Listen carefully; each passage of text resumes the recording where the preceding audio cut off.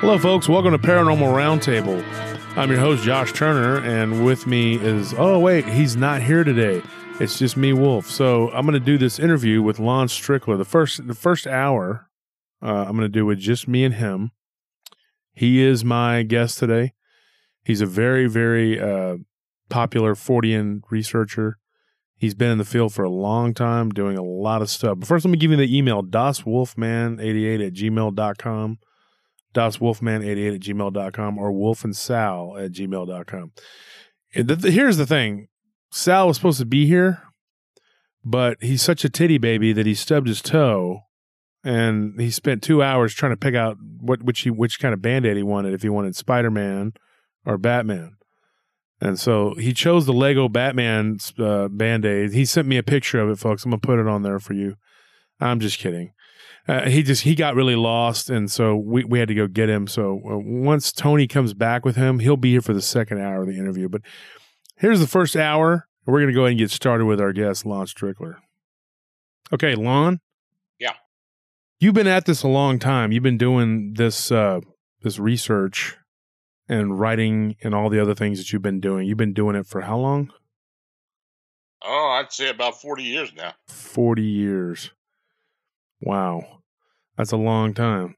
So, when did you first start in the what grabbed your to do the paranormal? What got you started in this Fortean? Well, I mean, from the beginning, I had some experiences as a child. I was about 8 years old when I lived at the time near Gettysburg, and I lived there again. I lived in the same area again. But anyway, I used to spend a lot of time at Gettysburg Battlefield as a kid. And summers, I'd just get on my bike and ride out there and just spend time. Well, one day, I had an experience, by in the area they call Death Valley, which is near the Wheatfield, Devil's Den, and Little Round Top. It's a valley in between all those areas. And for some reason, I was on my bike, and all of a sudden, I just started experiencing things. Like I started seeing apparitions, started hearing gunfire, smelling gunpowder, screams, yells, the whole 9 yards. It was, everything was going on. And I was kind of freaked out. I mean, I knew that I had something about me that was maybe different than other people, but I didn't really know what it really was. But that day, it kind of heightened my awareness of it, and I've been an intuitive, all my life basically. So your first experience with the paranormal was ghosts that you saw at Gettysburg. Well, spirit energy. Some type of energy, residual energy, yeah. Wow. And so when you were a child, did you live in a haunted house? Did stuff happen at your house? Nah, didn't live in a haunted house. I could sense spirit energy in certain locations. I mean, the battlefield in particular, places where a lot of things had happened. Antietam, same thing. I used to go down to Antietam. But, other places like near graveyards, near cemeteries, it was typical going to funerals as a kid. And antique stores was not very pleasant. My parents were antiquers, so I kind of got drug along these places, and I kind of experienced all kinds of weird stuff. It was hard for me to explain at that time. I mean, as I got older, I think I kind of just put it to the side. I didn't really think much about it, though. I was still doing some investigations, very few, but somebody would occasionally give me a call and say, I'd like for you to look at this and look at that.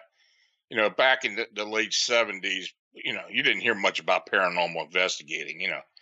And when they did, somebody would just raise their eyes at you and look at you like you're crazy.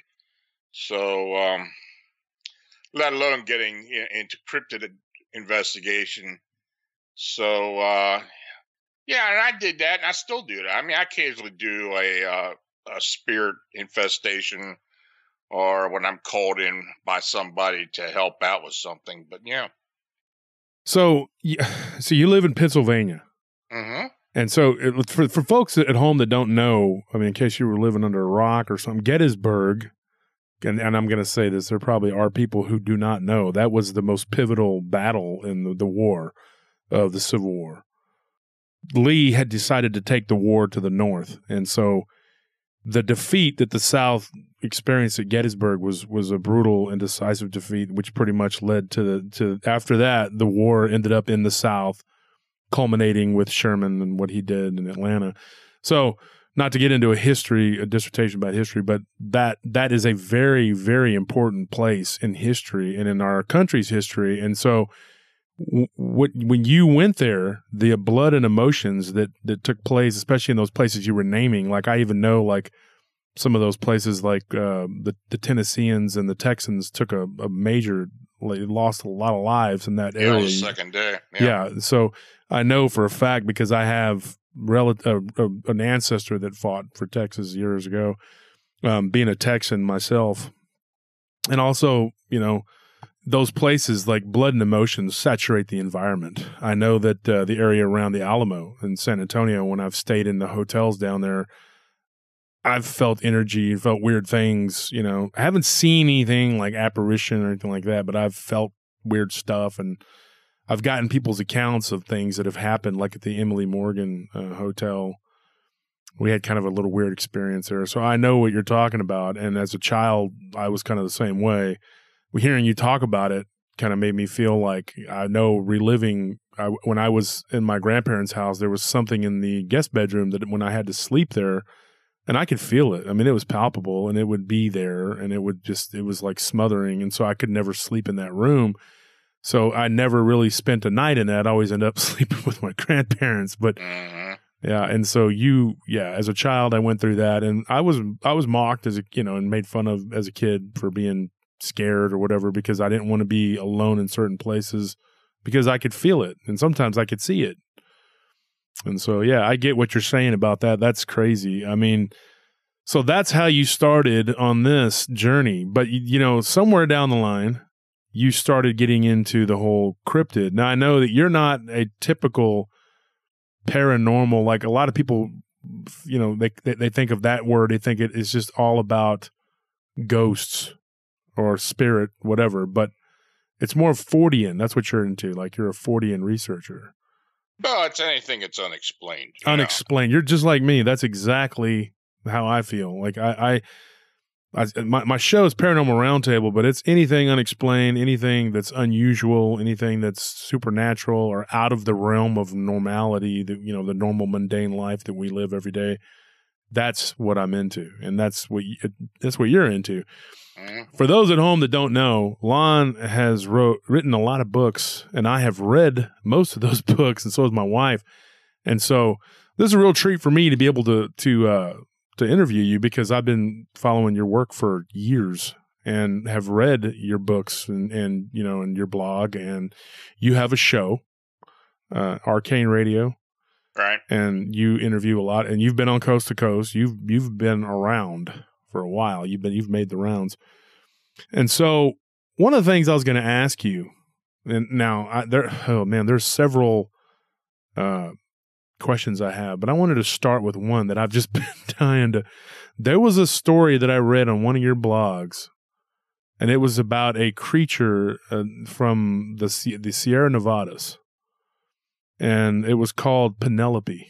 Mm-hmm. Yeah, and that story, I don't know why, but I was doing security, and I've had a lot of weird stuff happen to me in my life, and I've gotten tons of people's accounts. Like that's what I do. I just field reports all the time. But that story just grabbed me, it just really grabbed me. It was a scary, very creepy story. Do you remember that story?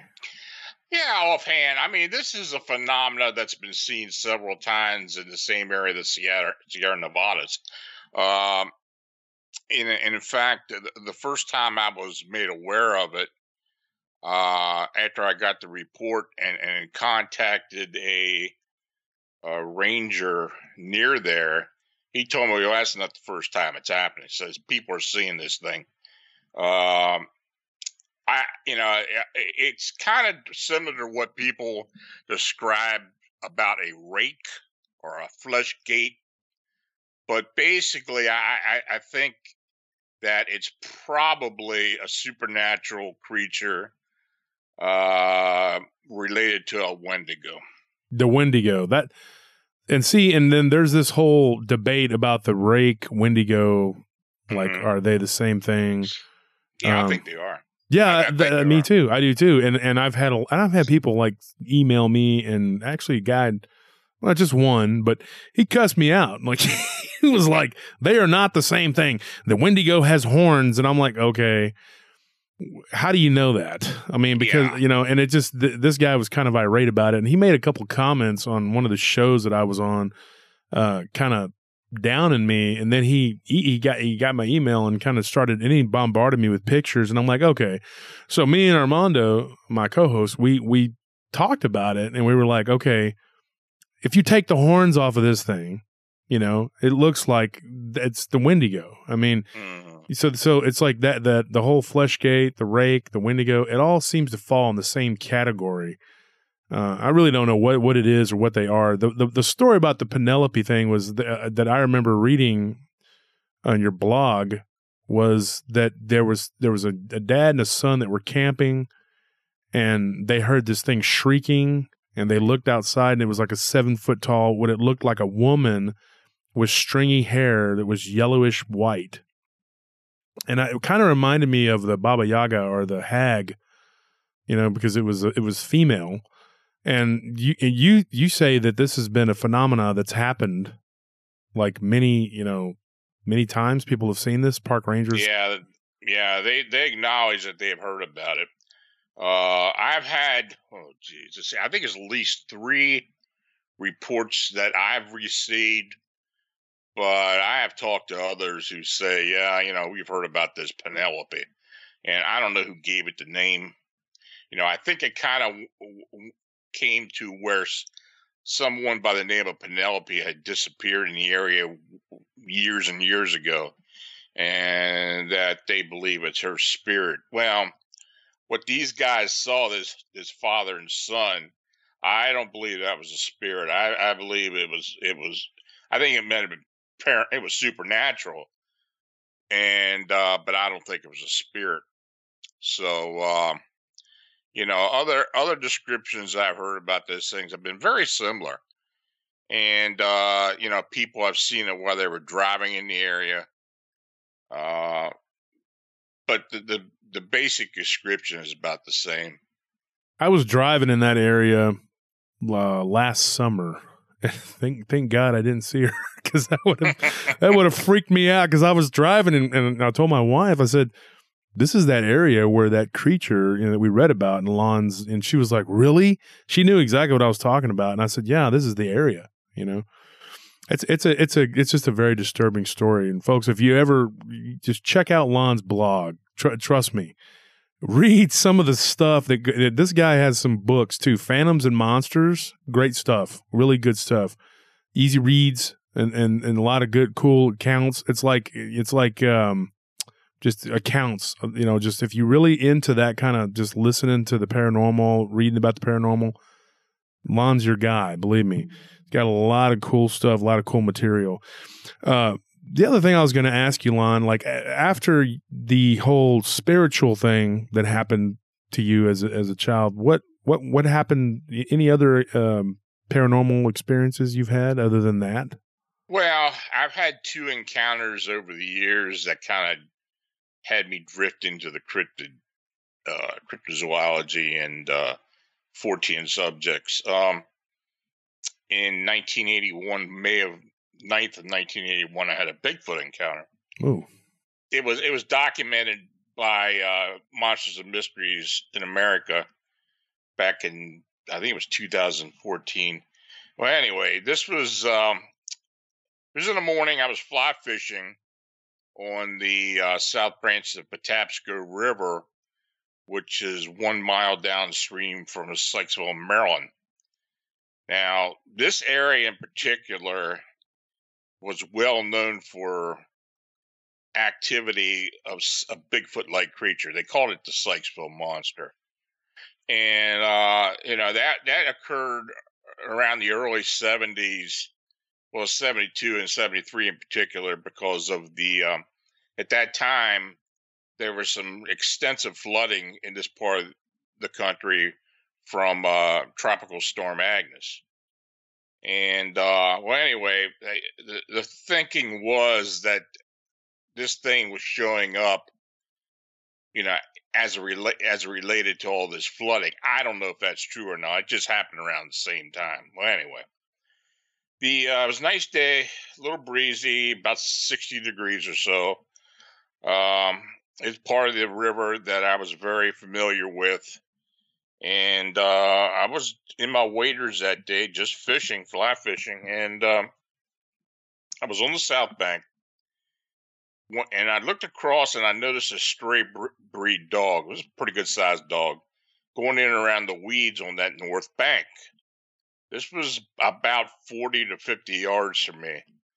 And he was just weaving in and out of the brush. So, I wasn't really thinking much about him. So I just went back, concentrate on fishing. So after a few moments or so, I heard the dog barking and growling.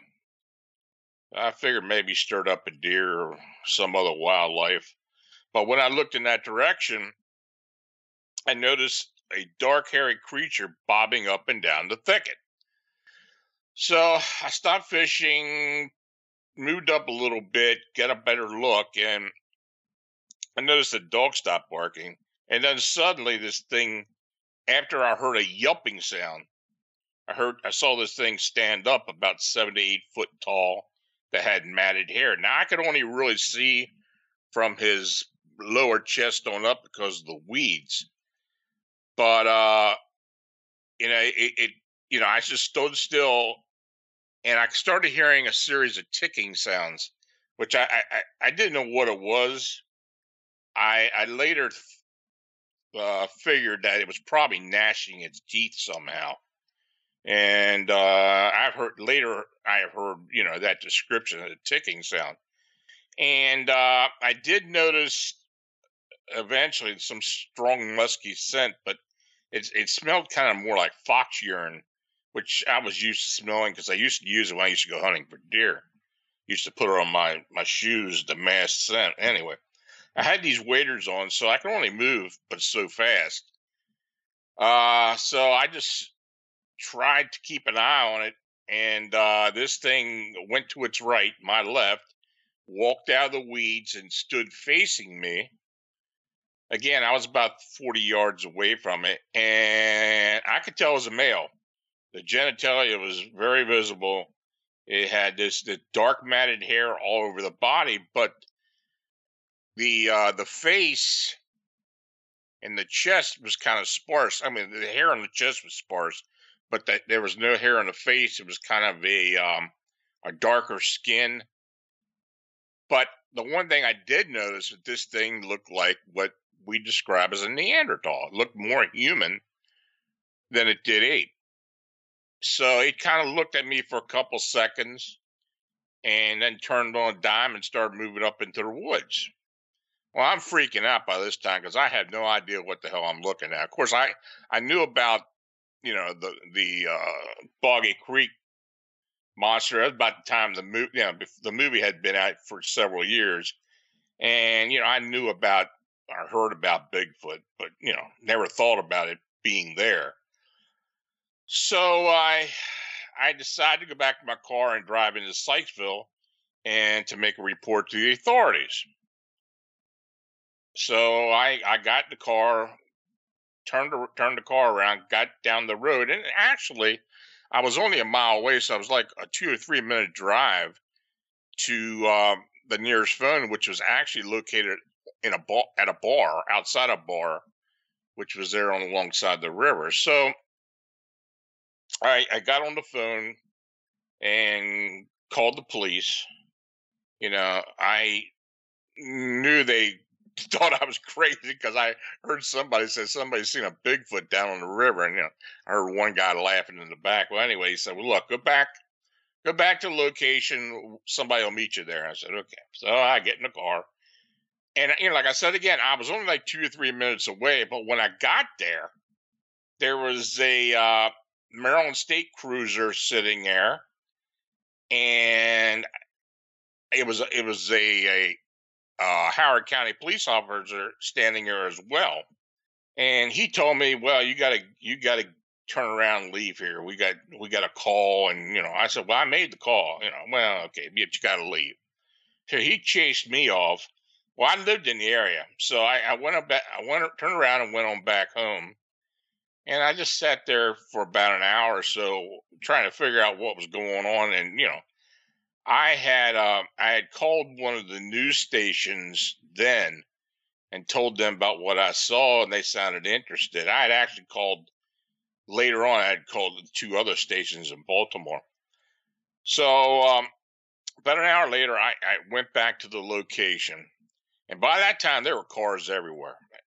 I mean, I actually had to park like a quarter mile away from where I had the sighting and walk up the road because there were so many cars and stuff there. And when I got up there, I saw people with dogs going in and around everywhere up into the woods.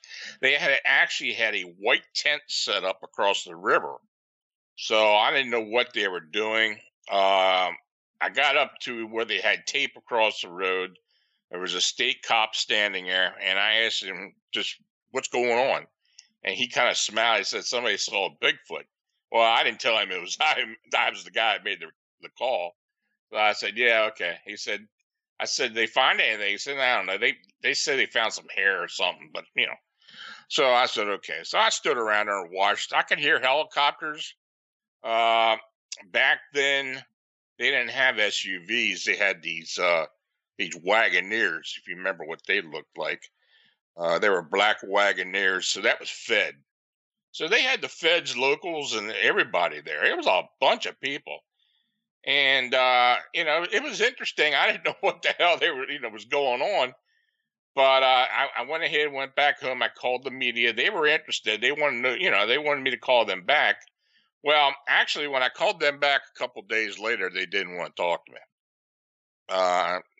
I'm thinking, well, they got told not to report anything. And quite frankly, I had talked to a police officer who had been there, and he verified everything. In fact, he documented and wrote it down and signed it, documented everything I stated had happened. And, this got me interested in the phenomenon. I said to myself, well, I'm going to investigate this. So the original Sykesville monster sightings, like I said, were back in the early 70s. And it was a neighborhood along the river, African-American neighborhood. All the people that lived there were of the same 2 or 3 families. They all lived on this area.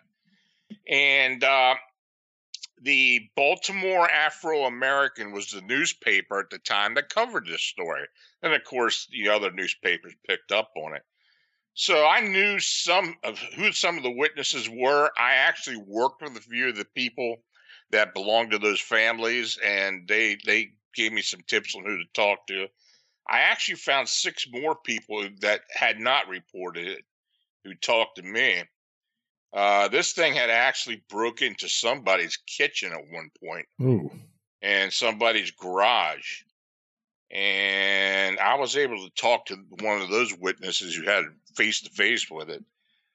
Very similar to what I saw. So, of course, this got my interest peaked. So at that time, that's when I started doing a lot of the cryptid investigations. And at that time, it was all Bigfoot mostly.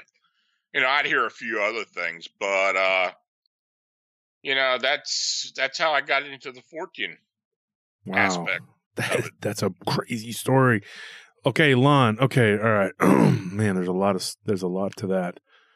Okay, first of all, what was the year again that this happened? 81. 81. And so the sightings of this thing were going back into the 70s, and you said it looked like a Neanderthal. Yeah. Oh, man, that's crazy. Yeah, I got a picture of it. If you go to Phantoms and Monsters and you go into the right side, right column, there's a link for the Sykesville Monster. Click it.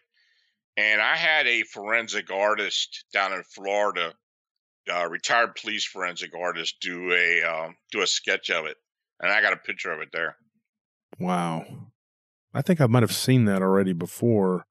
That, okay, I think I have.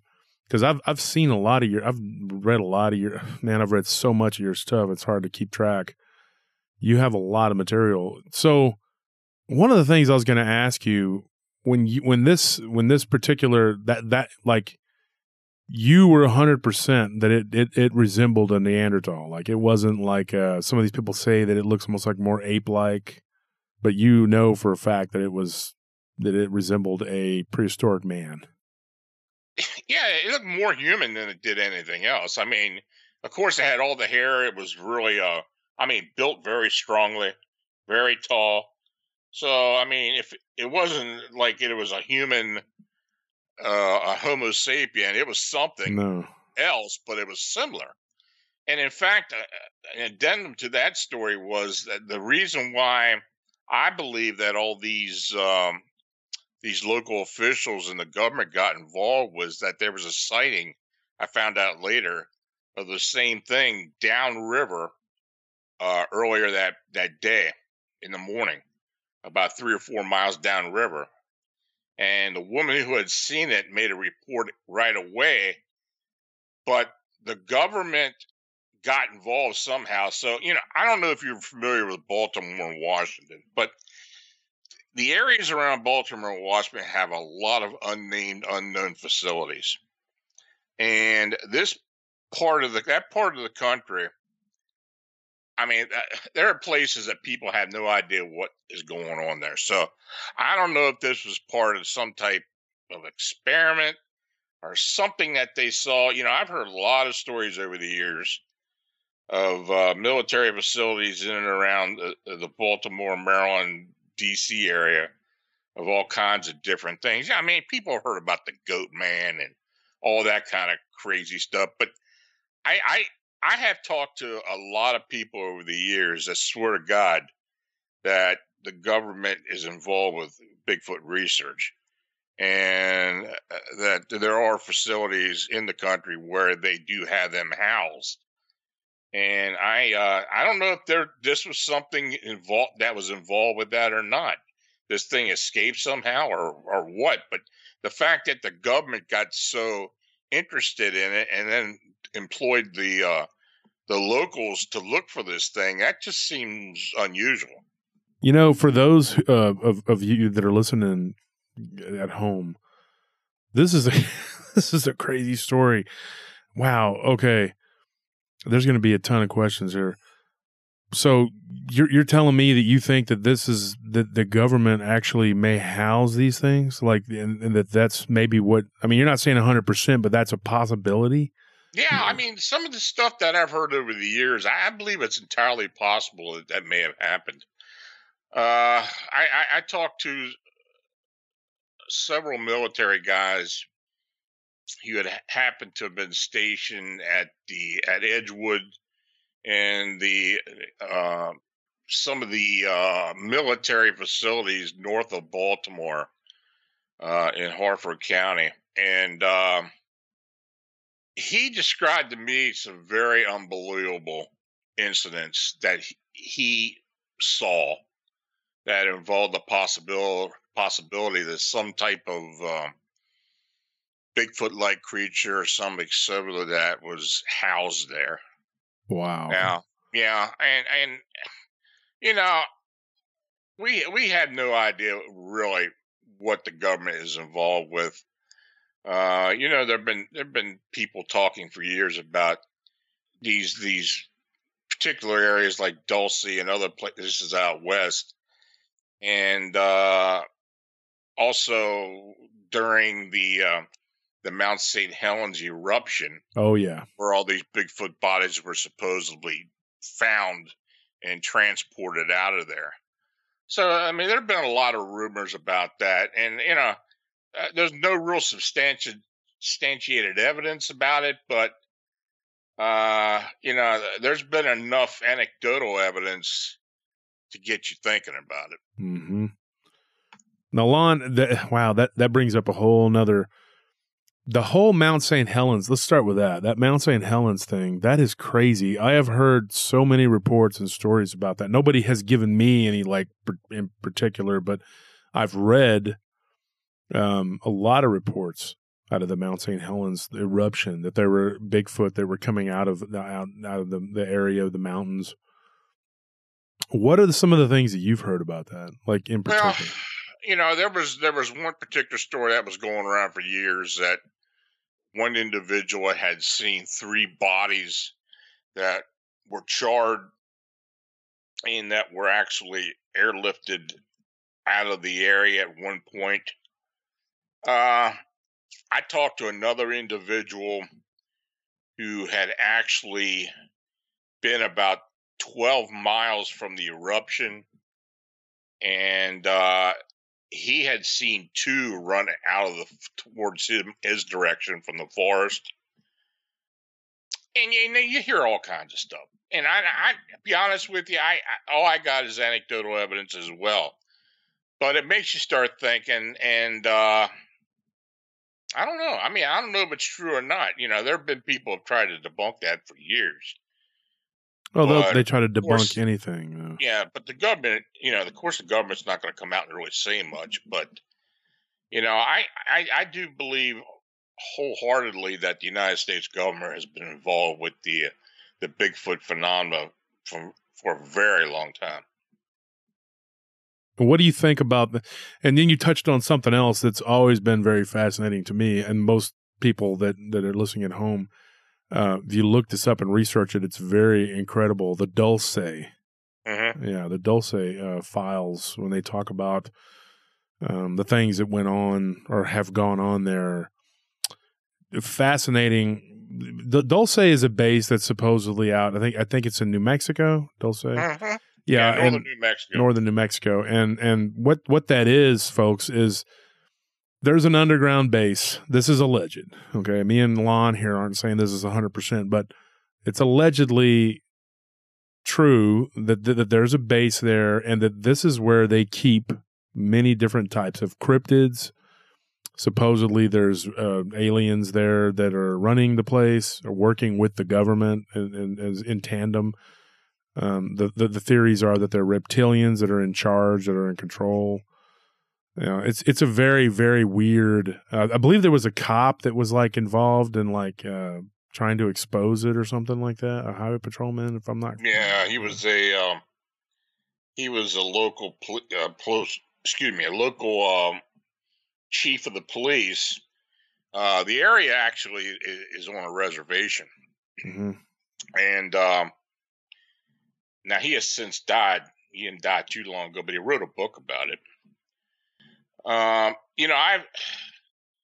I've gotten bits and pieces over the years from people that have seen certain things, and a lot of locals have seen a lot of UFO activity coming around that mesa.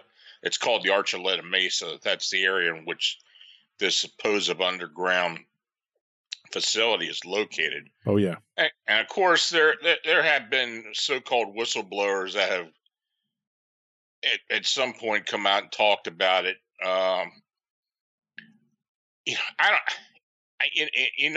sounds really crazy in one sense of it, but I have heard so many things over the years. It makes you think. The fact that the government may be involved, and not only our government, but I think governments have been involved with this, with cooperation with otherworldly beings. I think that's been going on for a while. Long time. I know Eisenhower was rumored to have been like one of the key players in fomenting an alliance with the aliens. That's something. Do you discuss that in your book? Because that's the only book I think that I have not read of yours, is the Alien Disclosure. Yeah, that's my newest book. No, I haven't touched on that. Basically, what I've described in that book are experiencers, actual encounters. Mm. I haven't gone too deep into the government involvement. There are some things there where you kind of imply that are government related, but yeah, I mean, I think if people talk about disclosure, I think the best way for us to get information about otherworldly beings isn't going to be something that comes from the government. We're gonna have to actually investigate the experiencers and kind of give them the benefit of the doubt, at least at first, and then go from there. Because I've been involved with several cases that have lasted for a long time, and I've been fortunate enough to be able to be part of these people's experience and to see some of the evidence they provided to me. A lot of it, quite frankly, and I'm not afraid to say, I'm not going to disclose. There have been a lot more that I had disclosed in this book, but for many years I kept a lot of it quiet because, frankly, I didn't want to kind of raise too much of a stir about some of the things that have been disclosed to me. It does involve individuals being abducted and disposed of, and stories like that. I do talk about the Todd Cease case in there. Individual who was supposedly abducted, and I do believe was abducted, and found dead a day and a half later. That happened here in Pennsylvania. There are other experiences, people that have disappeared. David Eckhart in particular, who hasn't disappeared. He's still very much alive and on this earth, but he's been experiencing encounters in his home for the past 15 years or so, and he's been able to get some very interesting photographs, and has told me a lot of things over the years. I mean, like I said, I did disclose some of it in the book, but some of it, quite frankly, I just don't think is ready for publication as of yet. I think that's very I'm going to say something here. I think that's very intelligent of you to not, because as well as I do, that there are certain lines that have to be respected, I guess, because we're just peons, and this government will just, I have been visited by government officials in the past. I believe it. And the last time I was confronted, they scared me enough to stop the actual investigation I was involved with. I got people I work with who can verify what had happened, and I just backed off. Yeah, that's crazy. And I guess I don't even want to ask what it was, because I don't want to get visited by the government either. I got enough problems. So yeah, that's crazy. But I want to say something about that whole Dulce thing. It just that scares the crap out of me, because from what I've read and what I've heard is that they have like people, and that they were in cages and they use them as experiment. They're like, if you were to get like grabbed and taken to a place like that, abandon all hope. You're done. I mean, nobody will ever find you. Nobody will ever know. And you could be fed to a dog man. I mean, I'm just saying, some of the stories I've heard were just pretty fantastical. Now, me and Sal actually had a young lady talk to us about something similar to that, that she knew somebody that had that experience, like not necessarily Dulce, but she believed that her friend had been taken, and this stuff had been done. Mm-hmm. Yeah, I can't say that it's 100% true. That people can tell you, and they can just be real sincere And you can think that, hey, man, this person's just being completely honest. But, people are going to say things and they're going to whatever. You and I are kind of in the business of just taking the stories and we relay the stories. And, you do your research, we do our research, whatever. But at the end of the day, we can't be 100%. I mean, this is not an exact science. And there are so many so-called experts that are just like, I'm an expert in Dogman. I'm an expert in Bigfoot. I'm an expert in ghosts. There are no experts in this any field. of this. Exactly. I'm going to tell you, that's something that just bugs the hell out of me. Mm-hmm. When I start hearing people calling others experts, there are no experts in this. Nothing. Yeah. I mean, you can investigate. I mean, I set up a 14 research team several years ago, and we do look into certain phenomena, in particular stuff that happens here in Pennsylvania.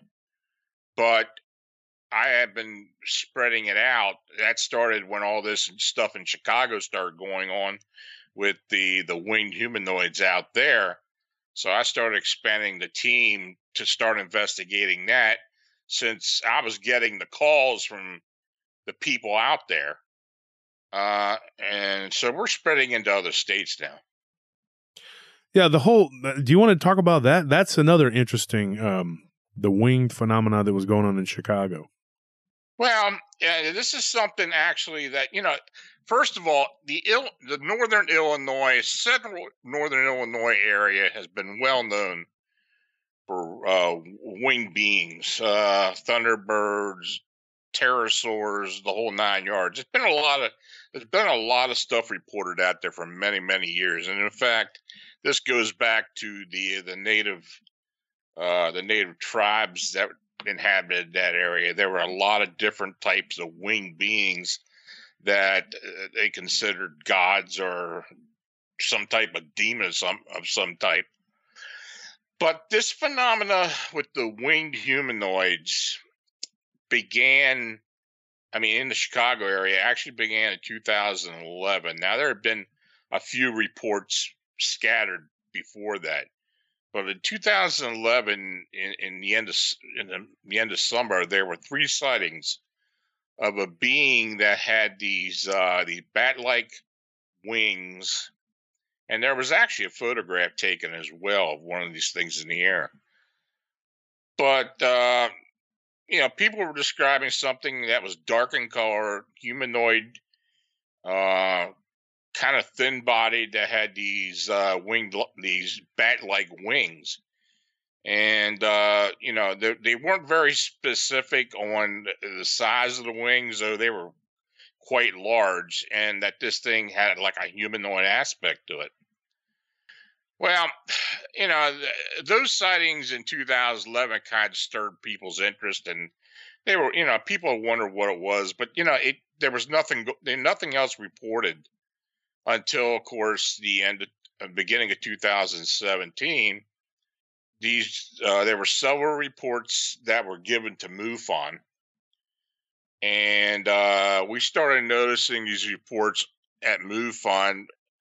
MUFON wasn't doing any investigation. They were taking the reports, putting it up on the CMS, but they weren't talking to anybody.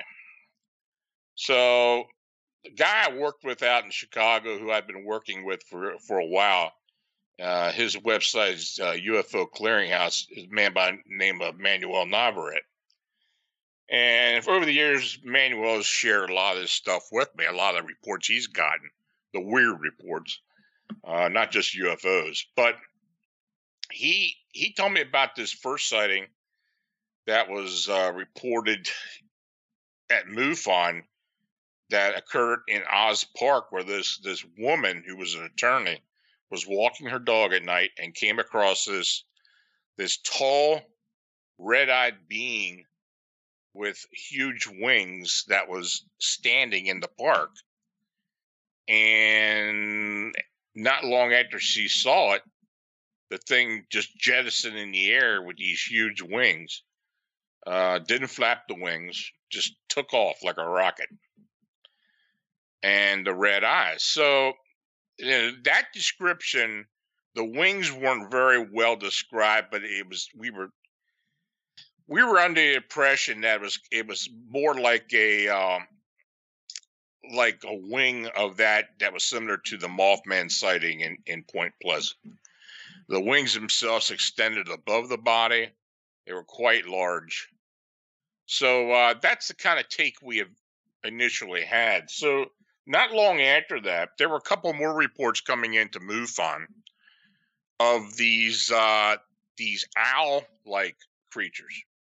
The red eyes, same thing, but the wings looked like that of an owl.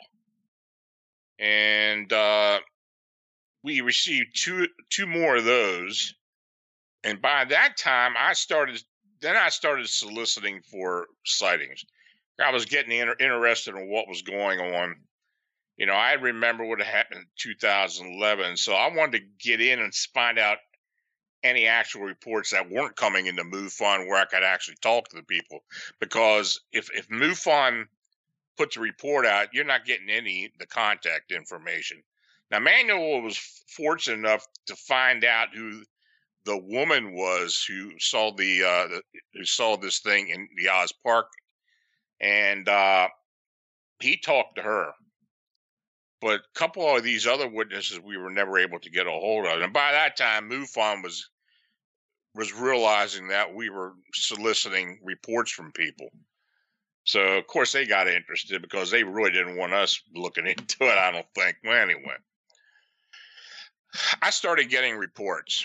Manuel got a couple. I started getting them, and you know, this was getting crazy because by the time the first couple of months, I think we were up to like 25 reports, and by the time we got around to October of 2017, we were up to around 55. Now, by all this time, I started going on shows and talking about this phenomena. I hadn't written a book yet. I had been getting all kinds of reports day and night. I mean, I wasn't sleeping well for about especially during during July and August, because I literally had 20 to 25 people per day, all day and night, calling me about this thing, wanting to know if it was a harbinger of something that was going to happen in Chicago. You know, people go back to the Point Pleasant thing, where the Silver Bridge and the Mothman being a harbinger, which I totally discount that because you had a small town where 46 people died during a collapsed bridge, and they're going to start trying to find excuses why that happened. And I think the Mothman sightings were a perfect excuse. So, I've heard over the years different supposed sightings of, winged beings previous to disasters. I've only ever found one that could possibly tie the Chernobyl meltdown was probably the only one that there was some credence to, because people did report a winged being above the facility prior to the meltdown, and they were calling it the Blackbird of Chernobyl. So, but anyway, So go ahead. Oh no, I'm sorry. That is very fascinating what you're talking about. So there was a black bird sighted before the Chernobyl meltdown? Yeah, there were a couple sightings of this thing. Oh my gosh, I never knew that. I never knew that. I just watched that on HBO about Chernobyl. It is some scary stuff, dude. I'll tell you right now. Yeah, that was actually documented. There were reports. Much of it didn't come out until after the Soviet Union dissolved, but some of the reports started trickling out. So there was something seen. Well, anyway, there have been a lot of people reporting a lot of sightings like that before disasters, but I quite frankly haven't really found anything that sticks. Now, I did have a report from an older woman who stated to me that her father and a couple of miners had seen this winged being before a train explosion in West Virginia, and I forget the year, but it was back in the 30s or 40s, I think. All I have is evidence from the witness. That's all I've got. There was the McDuff train disaster, and it was near a coal mine. Well, anyway, Yeah, there may be something to that. I don't know. The fact that it was in West Virginia you know, kind of adds a little to it. But then again, I don't really buy into the harbinger theory with Point Pleasant as well. Well, anyway, I had people calling me all the time, wondering if something's going to happen in Chicago. Of course, I'm telling them, not to worry, and no, hoping to God nothing does happen. But well, something. So I try to dispel that as much as possible. Go ahead. I'm sorry. Bad stuff happens in Chicago all the time. It's a major city, so I mean, you could say all the killings and things that go on in that major city could be attributed to. And I'm wondering if maybe there is something to the whole disaster thing. Maybe these things are attracted to the negative energy of these places. That's possible. This being in itself, I believe is supernatural. I think it's flesh and blood. I really do think it's actual flesh and blood, but I don't think it's of this realm. I think it's some type of interdimensional. Yeah, exactly. That's exactly what I think. I don't think it was one. I think there was at least 3 of them during this flap in 2017. And, we're still getting sightings. We're getting sightings from all over the Chicago area up into southern Wisconsin, down into Indiana and into Illinois. Right now we're at 85 or 85 sightings that we believe there's some credence. There's actually happened. There have been a lot that we've discounted, but those I do believe something actually happened. And in fact, I'm working on one right now, trying to get to talk to the witness in a location just north of Chicago. And we had a sighting last week near O'Hare Airport by a guy driving an Uber car, and his encounter was really freaky. So I believe he actually had something.